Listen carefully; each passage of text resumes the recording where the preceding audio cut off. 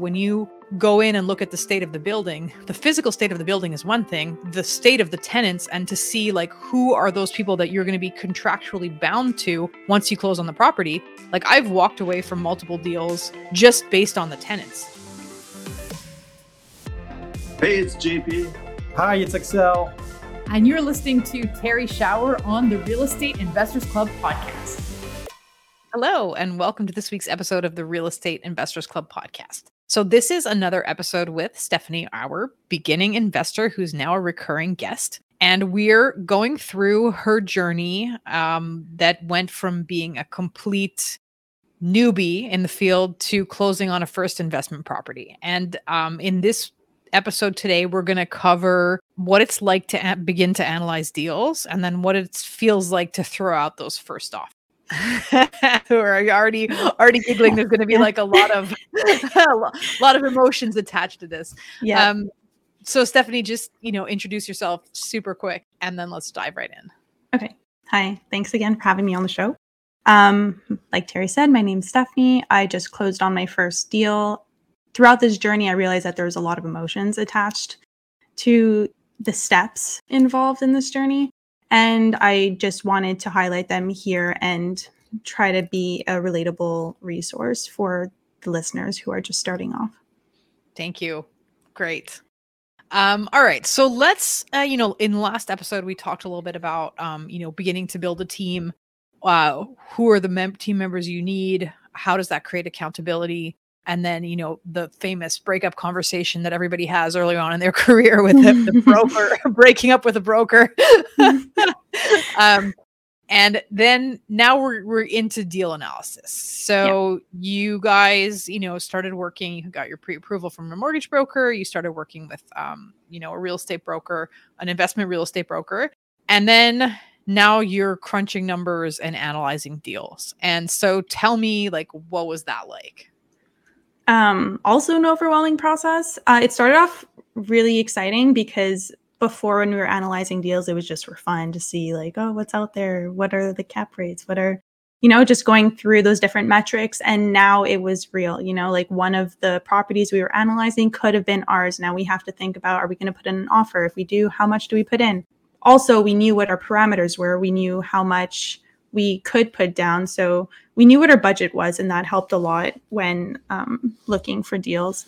Like I said, it was kind of overwhelming because you need to, I guess, starting off, I know theoretically what the metrics are that I should be looking at, but it was hard to tell, is this a good value? Is this worth it? This property has some issues with it. Can we overcome those? There's just a lot of stuff that I felt like I didn't know going in. And I think having the real estate broker that was helping us, just having that resource and someone experienced walk us through it and give their opinion on what's good, what's bad, that's helped a lot. Definitely a key element in our journey, because starting off, you don't know what you don't know. And it just helped a lot to have someone be able not to call those shots, but to be I wouldn't even touch a loft, a building that has 4 units, but they're all bachelor units. There's a lot more turnover on that. If we wanted to get a management property, they're less likely to take us on. So there's just some things that we hadn't thought about that our real estate broker was able to help us with. Mm-hmm. And so, so that's maybe analyzing, because there's two aspects to deal analysis. And I think this is important. I think a lot of the real estate training is very numbers heavy. Okay. And it's normal because most people are not used to looking at financial statements and doing financial projections for buildings. So for sure, there's a big learning curve there. And maybe, let's save that for a little bit later on in the discussion. But, initially, I think there's also the building related factors. And this is where you don't know what you don't know is important. So unit size, what particular kind of maintenance issues are there, being able to read a seller's declaration, understand what's a no-go, what is some kind of a problem that you might be able to solve. So there are all those, on the one side, maybe there's let's say building related factors. And on the other side, there's just the financial analysis. And I don't know if maybe in splitting those two things apart, what was it like for you guys to like first interacting with financial statements? Like, was that easy? Was that anxiety provoking? Like, what feelings were associated with that? Almost like frustration. A lot of the numbers that we needed weren't listed. So you always need to be able to talk to your broker and get those details that are not directly in the listing, like on our side of it. So I think communication definitely helped, and sharing the properties that we were potentially interested in and sharing that with our broker where they can get all those numbers that we needed. Yeah, so building out the financial model, like, and I think this is, for again, newer investors who, maybe there's in the expense column, right? Like maybe there's like 12 vacant spots in the expense column. And so like the listing broker didn't put anything for insurance, or they didn't put anything for management, or they didn't put anything for snow removal. And the fact of talking to somebody, it could be your broker, it could also be just like another experienced investor who could be like, okay, you're looking at 4 to 5 plex. This is the rule of thumb. This is the industry standard of how much you should be paying. Yeah. And so like if those expenses are not listed, this is the number you should plug in initially. And if something's like widely out of whack, it should also sort of be flashing. Like if you're looking at whatever 4 or 5 plex and the insurance policy is $10,000, like something's wrong there. So, Yeah. that giving some kind of way like to benchmark that. And then as far as like building related factors, I think you're right as far as communication goes, and understanding like what kind of issues you're willing to take on. Because I think if you're looking, for example, you guys are shopping in Montreal. If you're looking in Montreal, if you want to get a decent deal on something, there's going to be issues. And then the question becomes, okay, what are the issues that you're willing to take on? Tenant related issues, maintenance related issues. Where do you feel like your value add is going to be? And, the kind of gut check of going through and being like, okay, well, I think maybe like I'm willing to put in some elbow grease with the management side of this. Or like maybe, I come from a construction family. And so like, I'm not so worried about niggling construction issues because I feel like something can back me there in terms of evaluating how bad are the issues. We have anything else you want to share on that matter? I was just going to say that even though we were aware of some of those, another point that I found difficult was just estimating how much money we would need.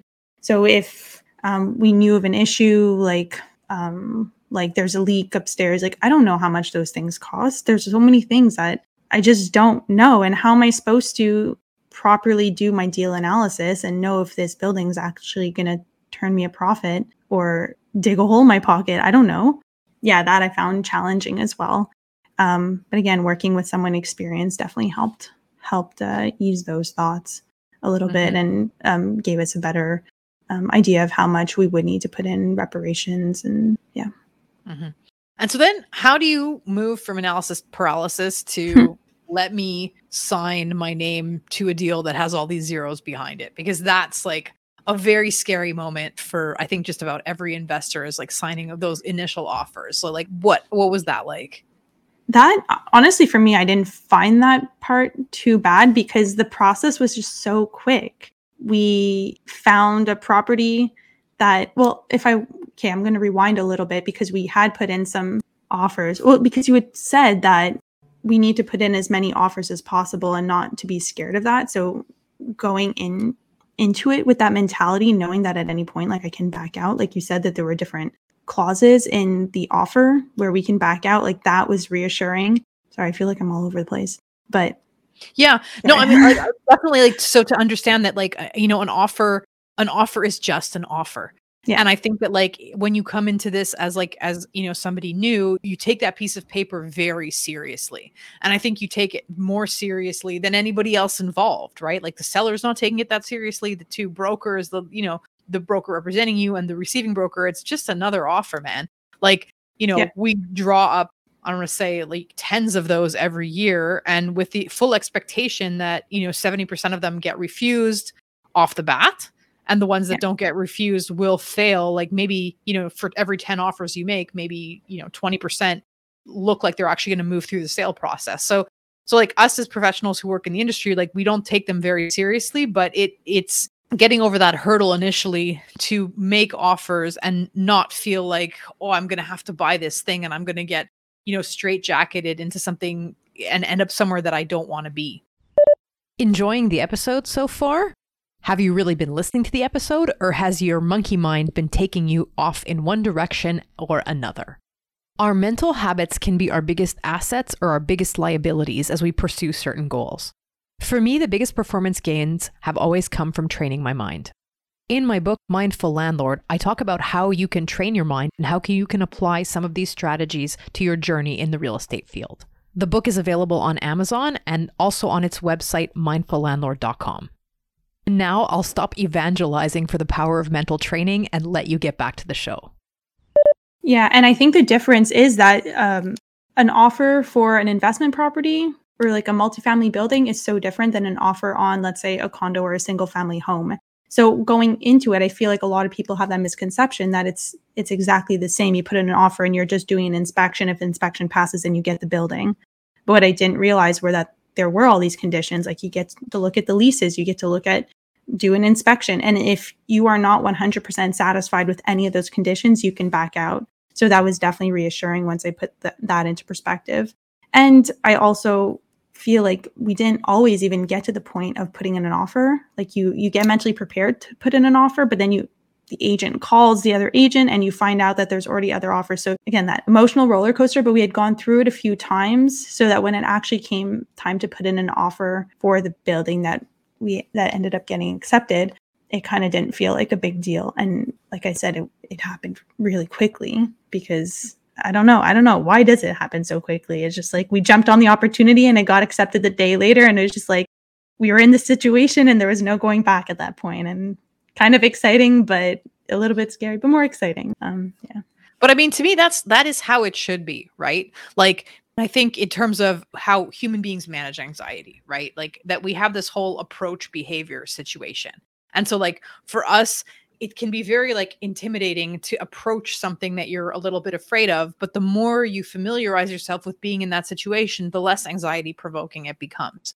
And so the fact of just understanding that like an offer is just a piece of paper, and like you said, I think it's a really good point to mention the difference between putting an offer on a single family dwelling that you're going to occupy and basically like you visit it once and then you need to make an offer, and if the inspection passes, you're buying it. That is not the process of buying an investment property, because the due diligence, there's so many more steps in the due diligence process, and there needs to be, and there's like often also many more points of negotiation that are inserted in there because every single step of the way. So examining the documents, like if you're going to look at the leases, it's very rare. I would say 10% of the leases that I look at in my practice as an investor, as a broker, are done properly or done, according to my satisfaction. So like, it seems simple to just verify leases, but like once you start sniffing around in there, there's like a whole bunch of stuff that can be done completely wrong. And that gives significant loopholes that you kind of need to watch out for. So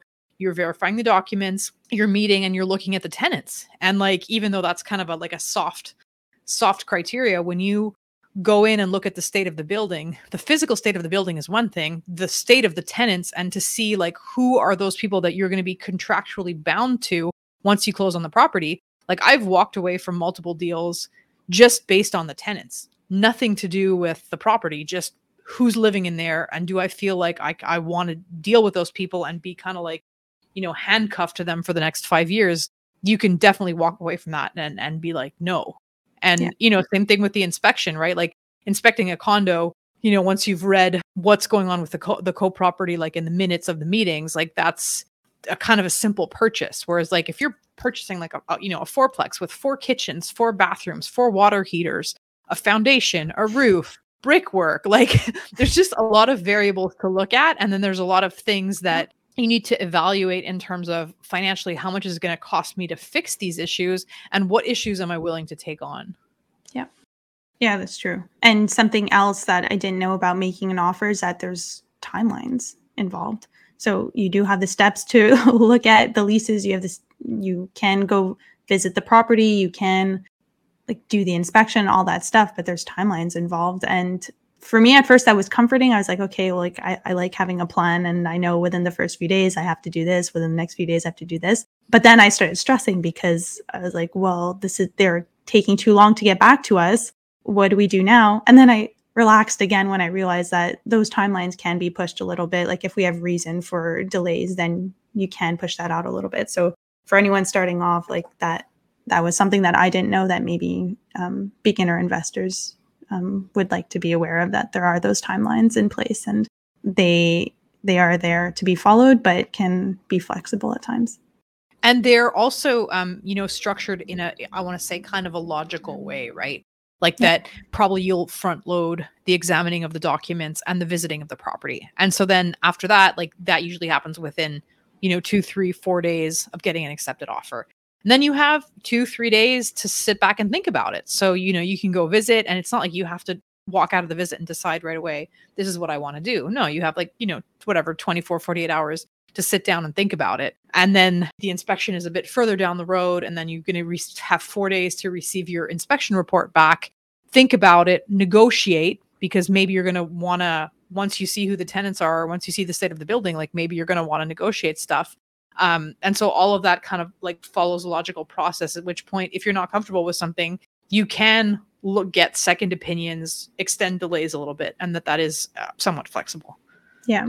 And something else that I wanted to point out is that a lot of people think you just have to get lucky to find a deal. But what I've come to realize is that luck, I think, is part of it. When you like find get some hidden information that maybe no one else knows about. But I think it's almost like you have to create that luck for yourself. You can't just analyze one property and then just hope that it's going to work out.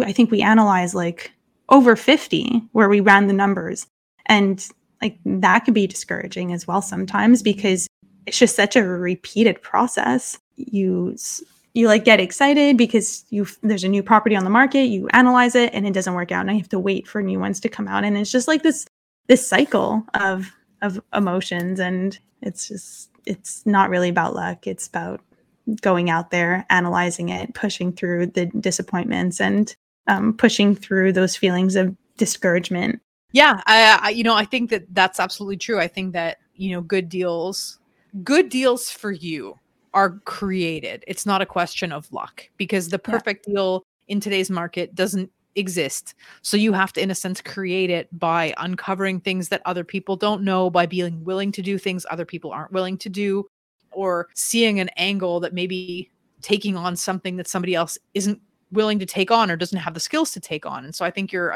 absolutely right. I think that like this, sense that, oh, you just have to get lucky. I think that's not true. I think you do that by pounding the pavement, analyzing the data, visiting stuff. And then once you see something that you think might work for whatever your skill set is, where you have some kind of way to make money in that deal, then that ends up being the right decision. Yeah. And I know you had some episodes on like analyzing the interest rates right now. And like a lot of people are scared of entering into the market at this time, but like you just have to make it into an opportunity. A lot of people have asked me like, oh, aren't you scared of the interest rates? I'm like, not at all. Like this gives me leverage and being able to bid lower than the asking price. And like you said, you just have to create it. And so the interest rates never really scared me. It just got thrown into the calculations when I was running my analyses. And if it worked out, it worked out. If it didn't, move on to the next. You just have to create it, find something that works. There's stuff out there. And so what was then the next step, right? So now you got your accepted offer. Now you're going through the due diligence process. What was the next kind of hurdle that you felt like you had to get over? Just give us a preview. We're going to save this for the next episode, but give us a preview. Just being, again, not knowing what I didn't know. There were so many steps after I got the accepted offer that I just wasn't aware of. Let's say finding the notary. Like I did not know at what point I had to start looking for a notary until everyone was asking me, who am I going to go with? And I'm like, I don't know. And then, there's so many things that I just wasn't aware of, and I wasn't sure how that needed to play out. So that was a learning curve as well. We'll get into that next episode. We're gonna save that for next time. Again, thank you for your honesty, your transparency of sharing your journey with me, with our listeners. And hopefully if we can, inspire someone to get over the specific hurdle that they're facing, we've done our job today. Thanks. Thanks for listening to the Real Estate Investors Club podcast. We hope you enjoyed this episode. If you did, remember to give us a rating, leave a comment, subscribe, and share. You can find Terry at terryshower.com. Her book, Mindful Landlord, is available on Amazon. You can also follow her on Facebook, LinkedIn, and Instagram. JP is the president of the Real Estate Investors Club. You can learn more about the club's networking and educational activities on Facebook by searching for Real Estate Investors Club. Look to the show notes to find information on our guests and links to material mentioned in the episode.